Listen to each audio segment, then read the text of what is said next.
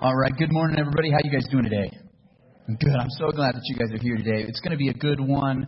I do just have a couple things I want to tell you about our business meeting. It's our annual business meeting. I know some of you are already falling asleep just me mentioning that, but it's going to be a fun one. Okay, last year was kind of a tough meeting, and oh, what a year has made as a difference in this church and in the health and life of our church. And there's some exciting things that we can share and celebrate from this last year, and also get excited as we look ahead. So even if you're here right now, come back. We got a free meal. There's childcare provided. Make sure you're here for that business meeting. It'll start around 12:15, 12:30. So make sure you guys come back for that meeting today. And also, I want to put a special plug in.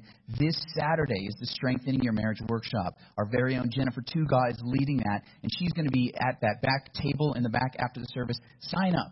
It will help your marriage. It will strengthen your marriage. It's going to be awesome. It's productive. She's an expert. She can really help you a lot. I mentioned in my message last week about John Gottman, who's one of the leaders in marriage and couples, and I talked with Jennifer this week, and she's like, yeah, that's where I studied. I was like, awesome. No wonder why you're so good. So make sure you guys sign up for that. It's going to be this Saturday, upcoming Saturday morning at 8 a.m. So we didn't have a greeting time, so let's go ahead and stand up and say hi to someone next to you.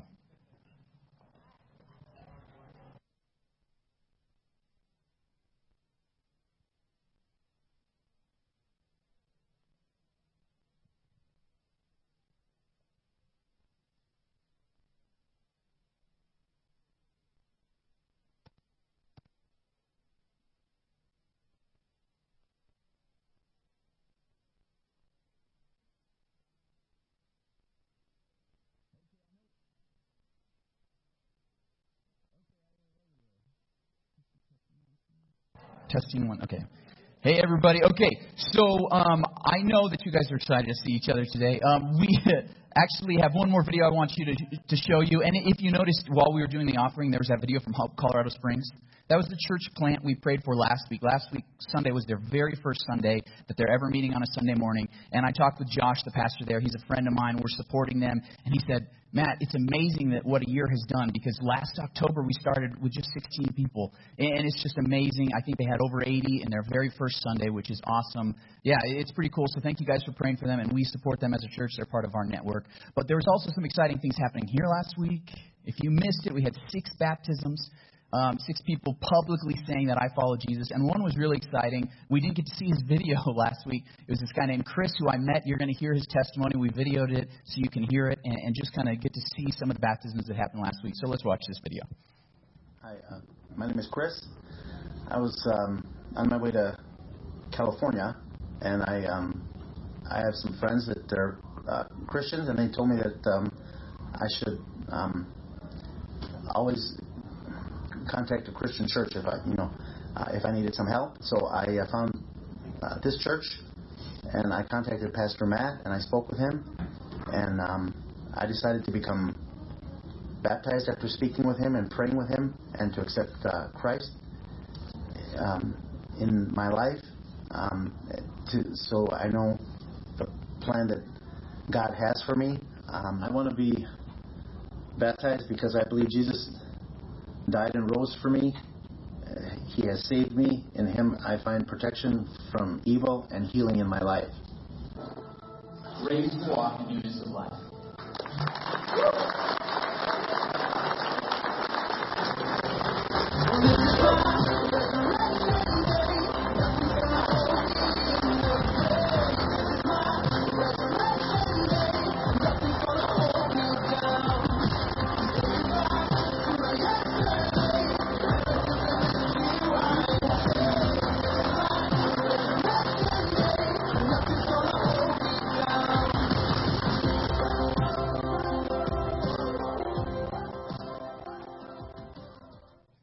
Pretty exciting, right? Yeah, we are all about helping people follow Jesus, and it is a joy to be a part of that. And you guys are all a part of that in this church. So thank you guys. So are you ready for relationship goals? That's the series we're in right now. If you've missed the last couple weeks, you can catch up online, stapletonchurch.com, under the media tab. We have audio and video every week of our messages. This week is week 3 when we're talking about marriage, specifically marriage roles. Ooh. I know I'm already making some people unhappy just talking about that, just broaching that subject. And I know one thing for sure. I'm a man, so I'm biased, right? I have one side that of the perspective. So I've really tried to talk with a lot of women this week, especially my wife. And she informed me on some areas like, well, maybe that's not, let's think about that a little bit more before you say that, Matt. So, I just want to, from the get-go, say that I'm a man. I get it. So obviously we need to discern this. And the second thing that I do want to say about that is I want to say an apology. I think for too many years, men, especially Christian men, have abused what the Bible says to hurt women. And I just want to say an apology because too much, if you look back in history in our country and around the world, people have misused the Bible for selfish aim. So if you've ever had a man that did that to dominate you or domineer you, if you're a woman here, I just want to apologize on behalf of all men if I can do that. And I just kind of want to start from there that I recognize that a lot of people have misused the Bible for selfish means when it comes to marriage. And I think because of that, many people, and probably most of our society, has completely rejected what the Bible says about marriage. Even Christians who say, I believe the Bible, but when it comes to marriage, I'm not so sure. I don't know if I want to do what the Bible says. So that's what we're going to talk. So I know I'm just kind of treading into some sticky subjects right here. And you might not agree with everything I say, but I hope that you will pray about it and see what is actually God saying. If there's something I say that's wrong or not quite right, just kind of throw it out. That's fine. But if it's something that's from God, especially in His Word, take it and meditate on it, because even if you don't like it, it still is best for your life and for your marriage. So that's what I've seen. And I've seen a lot of people just completely reject marriage. And what has happened, marriage that is talked about in the Bible, and people have done that for a number of reasons. People have abused it. Women have been abused physically, mentally, emotionally, sexually because of what has been misconstrued in the Bible, that I would say, that it's been misconstrued that way. And they've just kind of rejected it whole hog. But what has happened because of that, especially in our society over the last 70 years, is marriage hasn't gotten any better. Have you noticed that? Marriage hasn't gotten any better. The divorce rates skyrocketed for a while. I had somebody commented, well, hey, divorce rates have gone down in the last 25 years. But that's actually, if you look at it per 1,000 people, if you look at it to the marriage rate in our country, divorces have actually continued to increase up to the present day. Because, do you know why? Less people are just getting married overall. So, of course, there's going to be less divorces. Most people have even rejected marriage completely out of hand. There's so many people who are choosing not to marry at all. Over 50% of kids now are born outside of marriage. So here's the thing. So people are saying, well, that's good, right? There's less divorces. Yeah, but people are living together, and what happens when you live together? You might not be married, but you still have to get a divorce at the end if you're finishing it, right? That's what happens. I mean, just because you haven't signed a certificate and you don't have to do the paperwork, you still have to decide who gets the house, how you get out of the lease, who gets the dog, who takes care of the kids. Man, paperwork's the easy thing in that situation, right? Okay, so divorce is skyrocketing, continuing to grow in our nation. Marriages aren't any healthier. Women in our nation aren't any happier. Even though we've rejected, as a culture, what the Bible teaches because it's too domineering, things haven't gotten better. And I think statistic after statistic would show this. And it's a sad state because people have just rejected the Bible whole hog, but I think what has happened is they've thrown out the baby with the bathwater. They've just said, let's just reject it completely and try to figure out these new rules for marriage and completely different than what anyone before us has done. And there was some very bad things. I was the first to admit it, right? There were some very bad things that people have done, even in the name of the Bible, in marriages. But just because people have misused the Bible doesn't mean we should throw it out. So that's the challenge I want to leave to all of you today. So if you come in here and thinking, Matt, it's all old-fashioned, I don't know if I want to trust any of it, or my parents, man, you should have seen their marriage. There's no way I want to go anywhere near that. That's fine. But I want you to have an open mind today to what God has to say in His Word. Because God knows the best way to have a marriage. He really does. In fact, you don't hear about this in the mainstream news, but there's a professor, his name's Bradford Wilcox at the University of Virginia. He's a sociologist, and he has spent his life looking and studying marriages. And he wrote a book a few years back, and in that book he studied particularly Christian marriages. So he took data and surveys from all sorts of marriages, but what he found was that when there was a Christian marriage, meaning the couple has decided that they believe the Bible, and what it says, that they go to church regularly and participate in their church, and that they pray together as a couple. So if they do those three things, they actually are happier, healthier, and more successful than other marriages. And what's really interesting, he's even been able to delineate between people who say they're Christian and people who actually practice their Christian faith. And there's a big difference between those two groups. Let me show you some of the things that he's found in his research. One, that men who lead their families in this way that's in the biblical light, that they believe biblical marriages, and they go to church, they pray together, they're involved, that the husbands are more emotionally and practically dedicated to their wives and their children. That they are actually the least likely to abuse their spouses, these men. They have the lowest rates of domestic violence in the nation. That those husbands who do those three things are the most active and expressive fathers.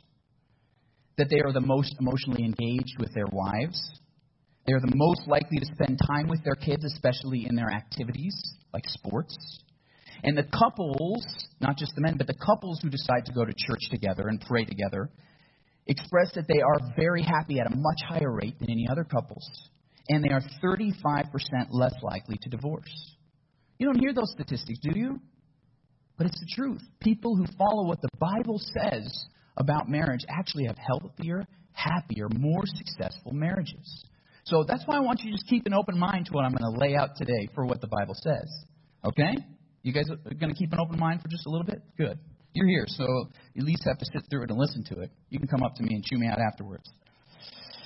So what we're going to do today is look at what Paul has to say in the book of Ephesians. That's where we've been in our series, to wives and then to husbands. But before we do that, I think I need to clarify three foundational principles. So there's three things you need to understand. They're biblical principles, just reality of the world that God created, how He created us, that we need to understand before we can look at what God has to say specifically to wives and then specifically to husbands. So the three principles are, first, that men and women are equal. Okay, it seems pretty self-explanatory. If you missed the first message in this series, go back and listen to it. Because that is clearly a biblical thing from the very beginning. The first thing God says about men and women is that they are both made in His image. Male and female are equal in God's eyes.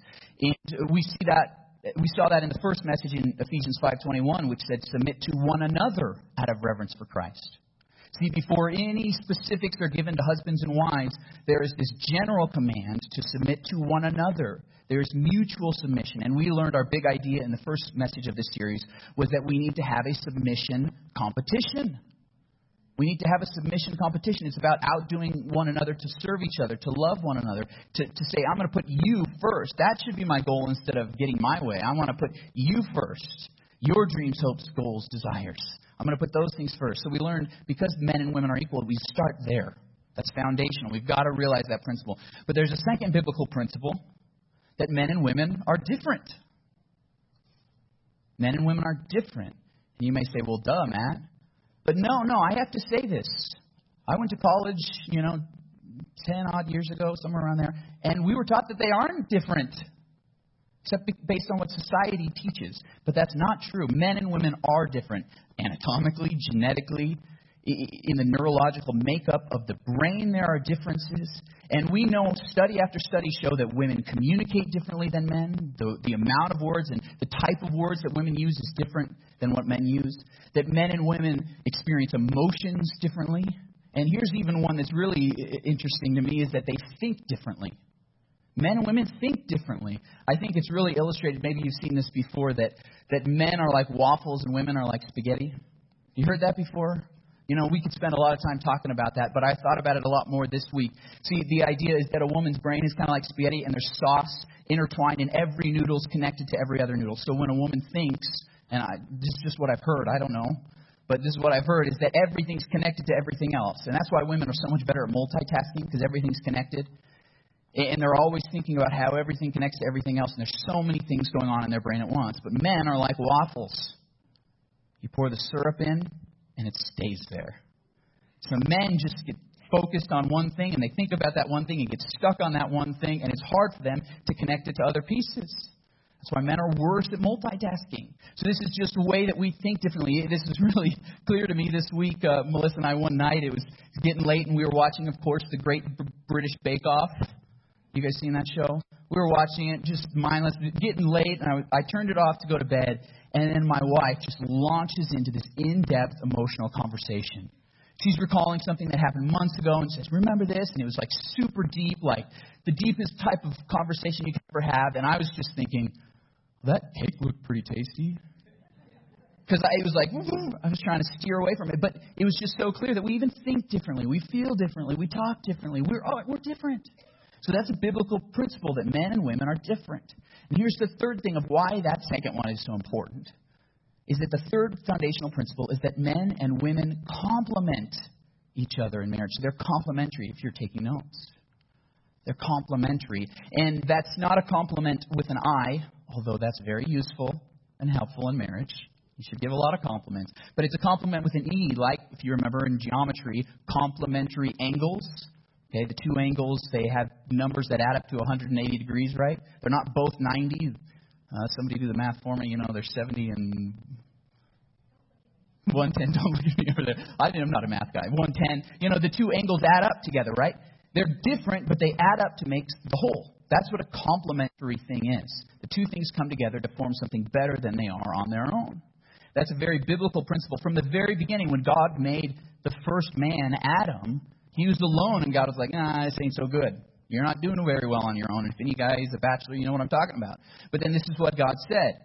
Genesis 2:18 says, Then the Lord God said, It is not good for the man to be alone. I will make a helper as his complement. That's how this translation translates it.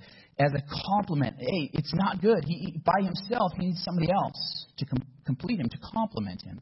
And that's when God created the woman. So these two things kind of fit together to make something better than they could on their own. And I do want to put in a point here. I know I'm going to make even more people mad, but that is why from the very beginning God created man and woman for marriage. One man, one woman in marriage. Because they're different, they complement each other and make each other better. If you don't have a man and a woman in a marriage, it's not going to work the same. Because one of the great things about being complementary is that you challenge each other. Those of you men who have been married, you realize you don't live the same way that you did when you were single. Thank goodness. I mean, you enjoyed your shower the way it looked when you were single, right?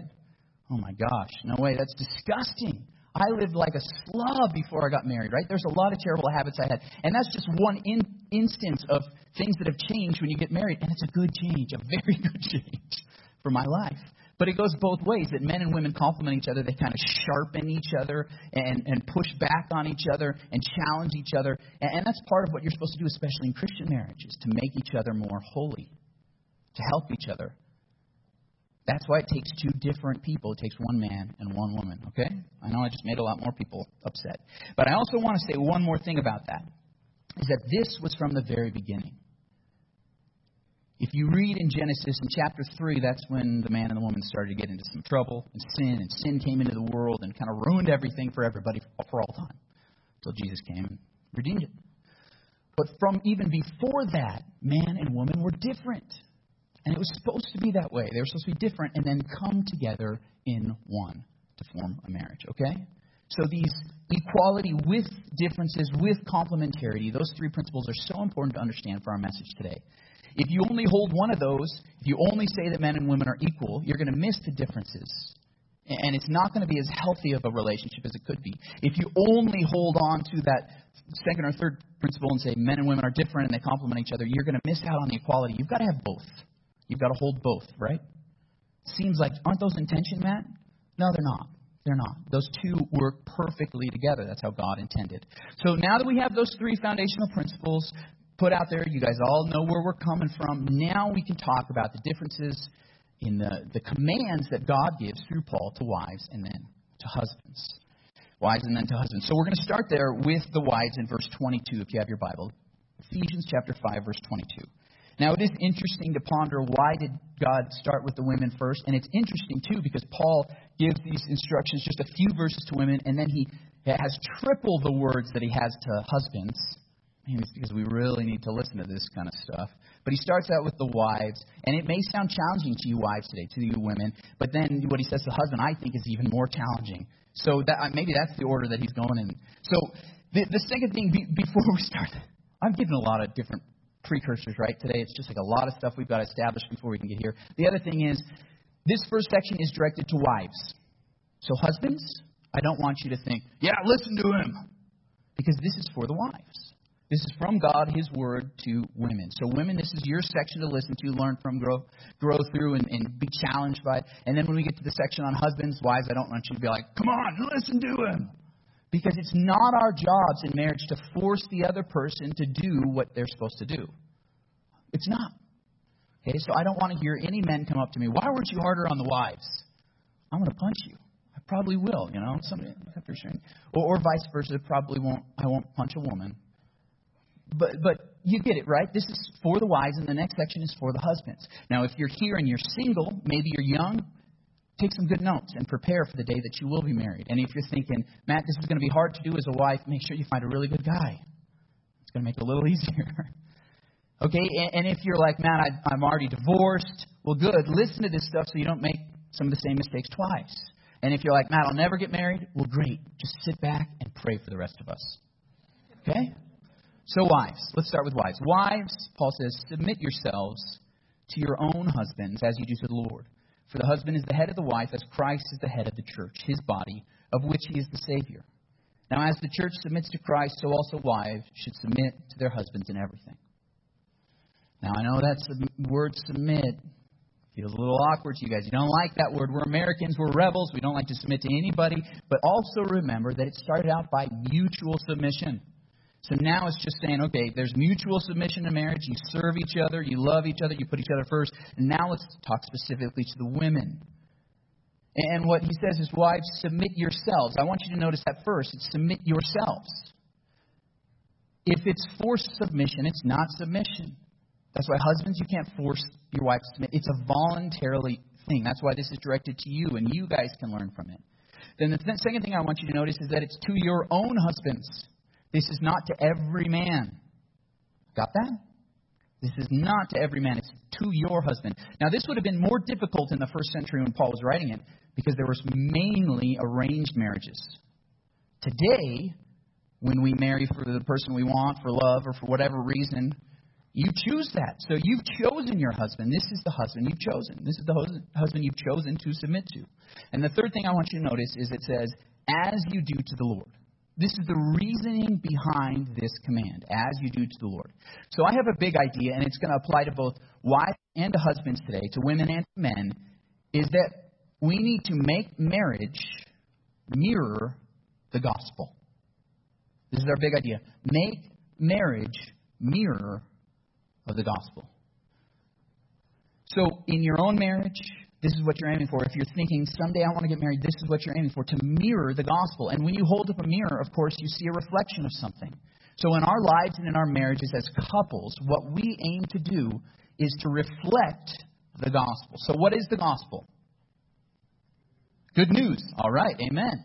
It's the good news. It's the good news that Jesus, that God himself came down to earth to love us, to serve us, and eventually to die for us, to love us. That's the gospel, that Jesus did that for us. So if we're going to have our marriages and our relationships reflect the gospel, that means in our relationships we need to think about that. How am I living out the gospel? So if we can look back at our passage, when it says that wives should submit to the husbands as to the Lord, that's what it's talking about. And in this relationship that Paul is saying, he's saying, hey, the wife relationship is like the church to Jesus. Jesus died for Christians to save them, to love them, to help them. And in the same way that the church then, Christians, we listen to Jesus and want to learn from him. And in the same way, that's the relationship that a wife has to her husband, to reflect the gospel. Now, Dietrich Bonhoeffer, the German theologian, once said about marriage, this concept, he said, Christian marriage will become a parable of Christ's self-sacrificial love for his church. It's a parable. Every time that two Christians come together and get married, they show to the world what Jesus did for us, how He loved us, how He died for us, how He saved us. So that's why we're supposed to make marriage a mirror of the gospel.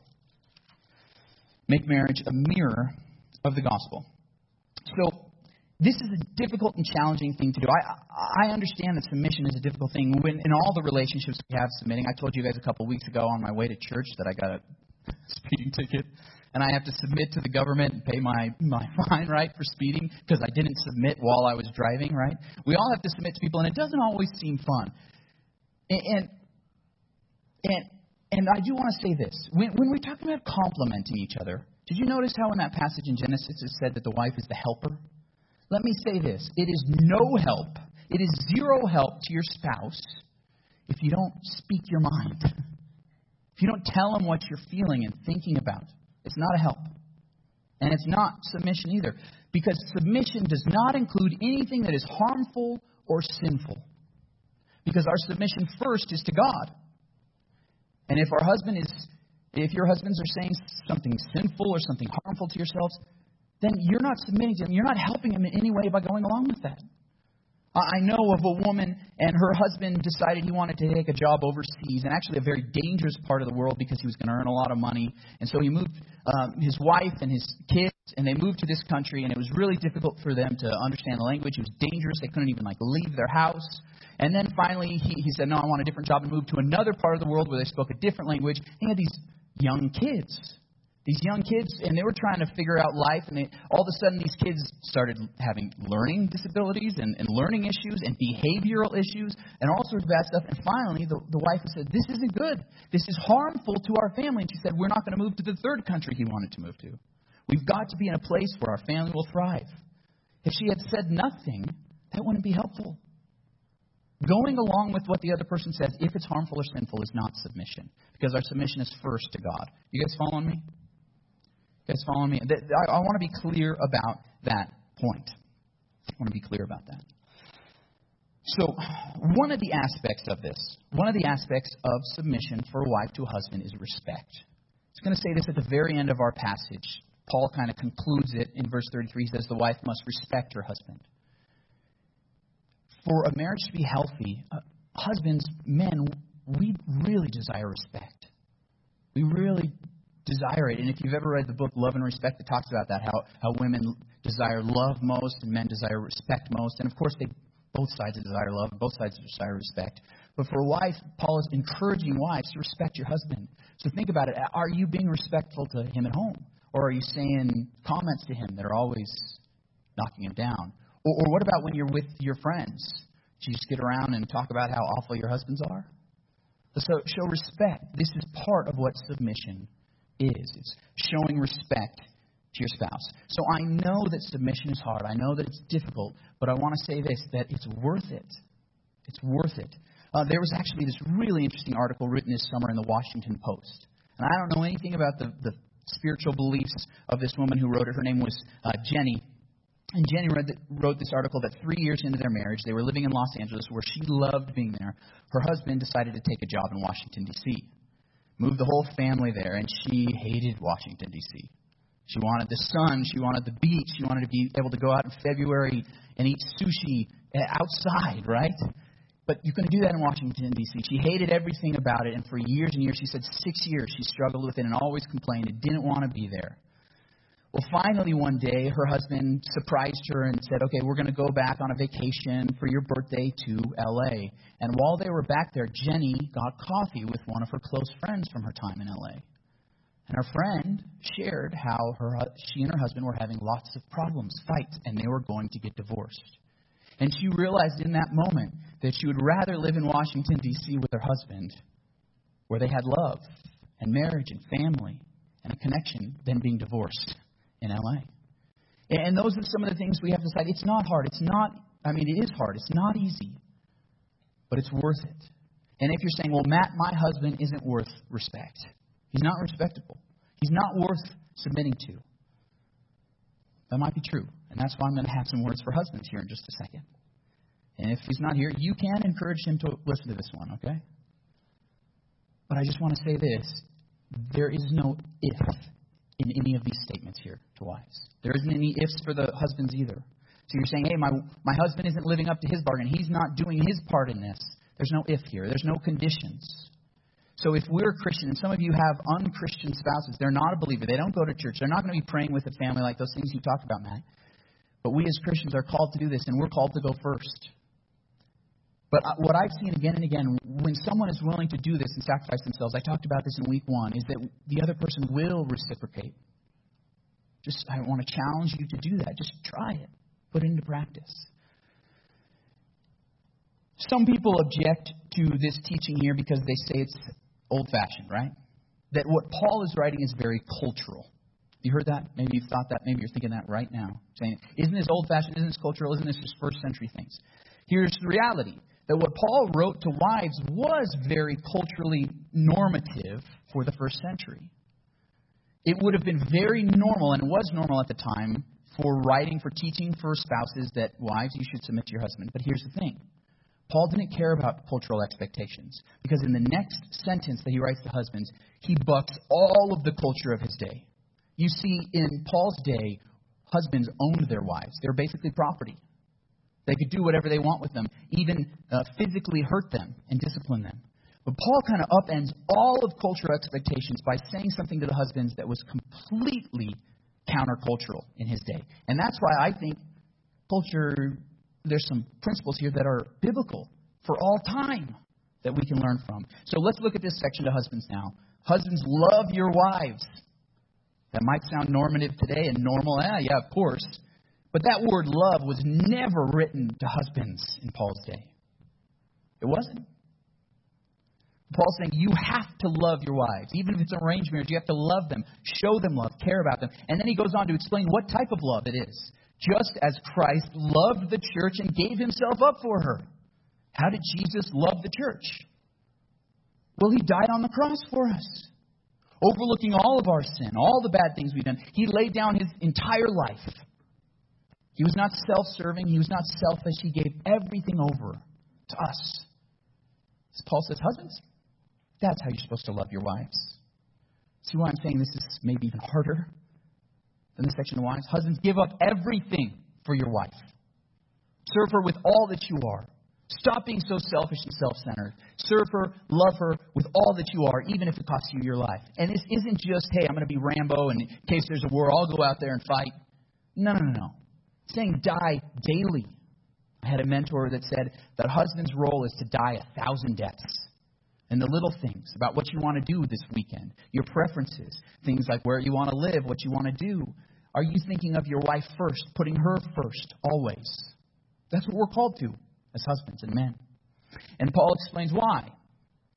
He says, to make her holy, cleansing her by the washing with water through the word, and to present her to himself as a radiant church without stain or wrinkle or any other blemish, but holy and blameless.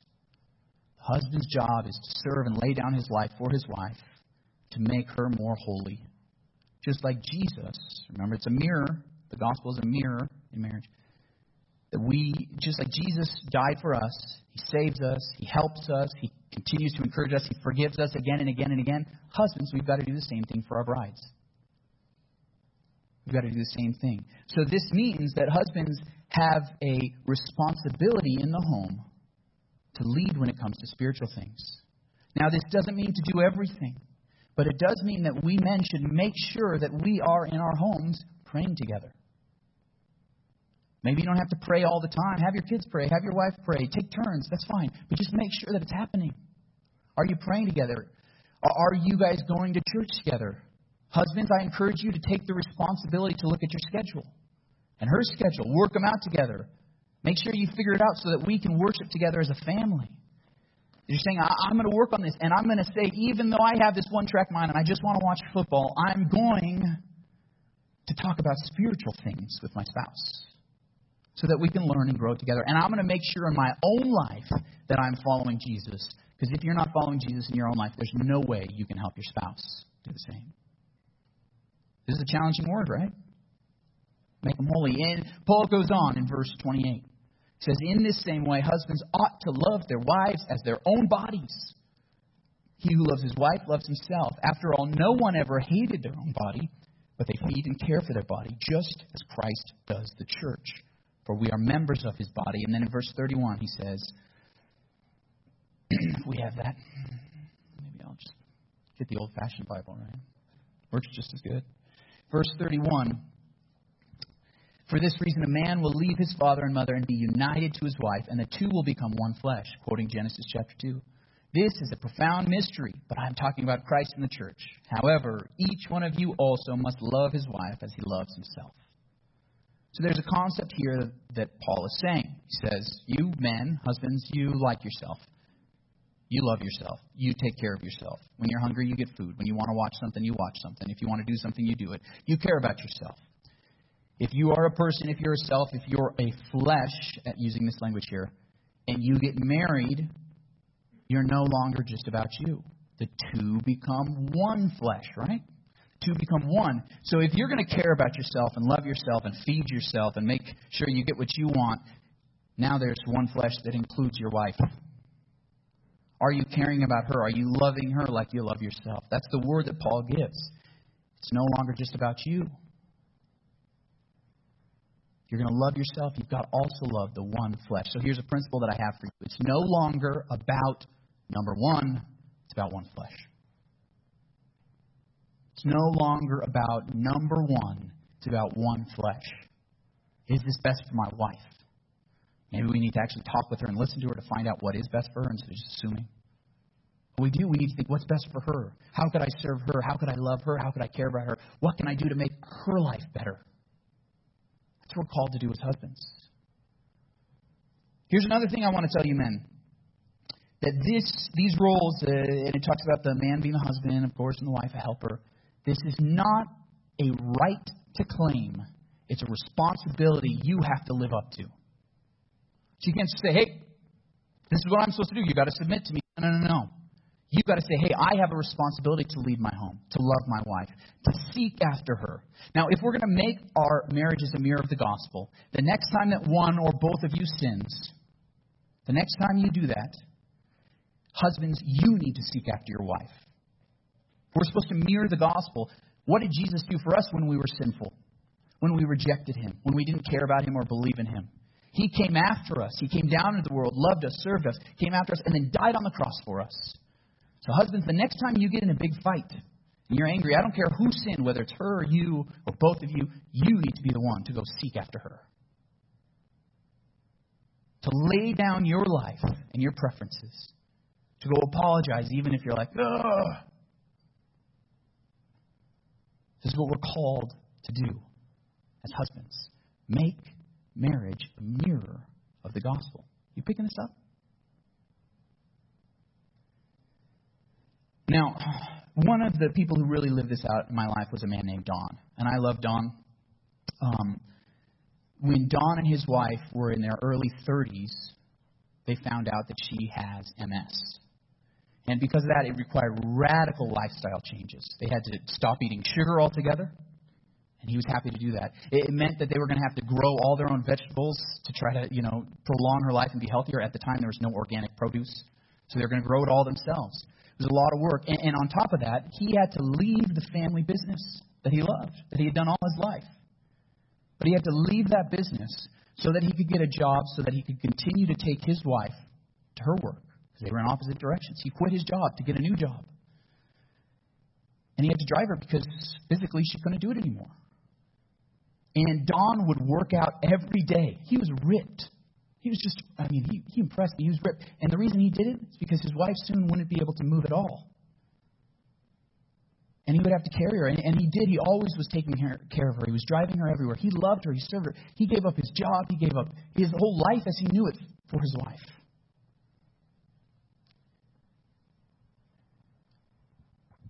And I hope I can be a husband like Don. Because far too often I'm selfish. It's about me. What I want to do. What's best for me. But it's not about that in Christian marriage. Husbands, we are commanded to love our wives as Christ loved the church and gave himself up for her. We need to make our marriage mirror the gospel. I know this is a challenging word. Some of you are already like, I don't know if I like these relationships that you're talking about, these roles and responsibilities. But I just want to challenge you to try it. Keep an open mind. Go for it. It's going to be difficult for both sides. Husbands, you're going to be like, well, my wife isn't submitting to me. Why should I lay down my life? It doesn't matter.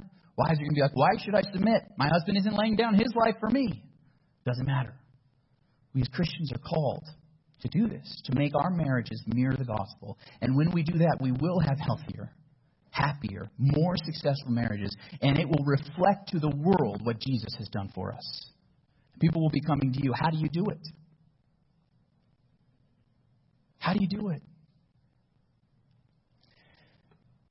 So what we're going to do right now is something that may be even more challenging to some of you. So we're going to have a prayer time, a special prayer time. So if I could have the band come up, they're going to kind of be playing some music underneath this, but I'm going to have a special prayer time for married couples.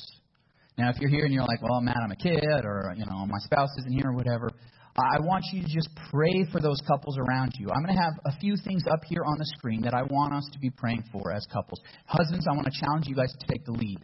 Now, this doesn't mean you have to pray for all of these things. Maybe your wife can jump in. And it's just going to be the two of you guys praying together. So you can hold hands. You can get together if you're moving around anywhere else.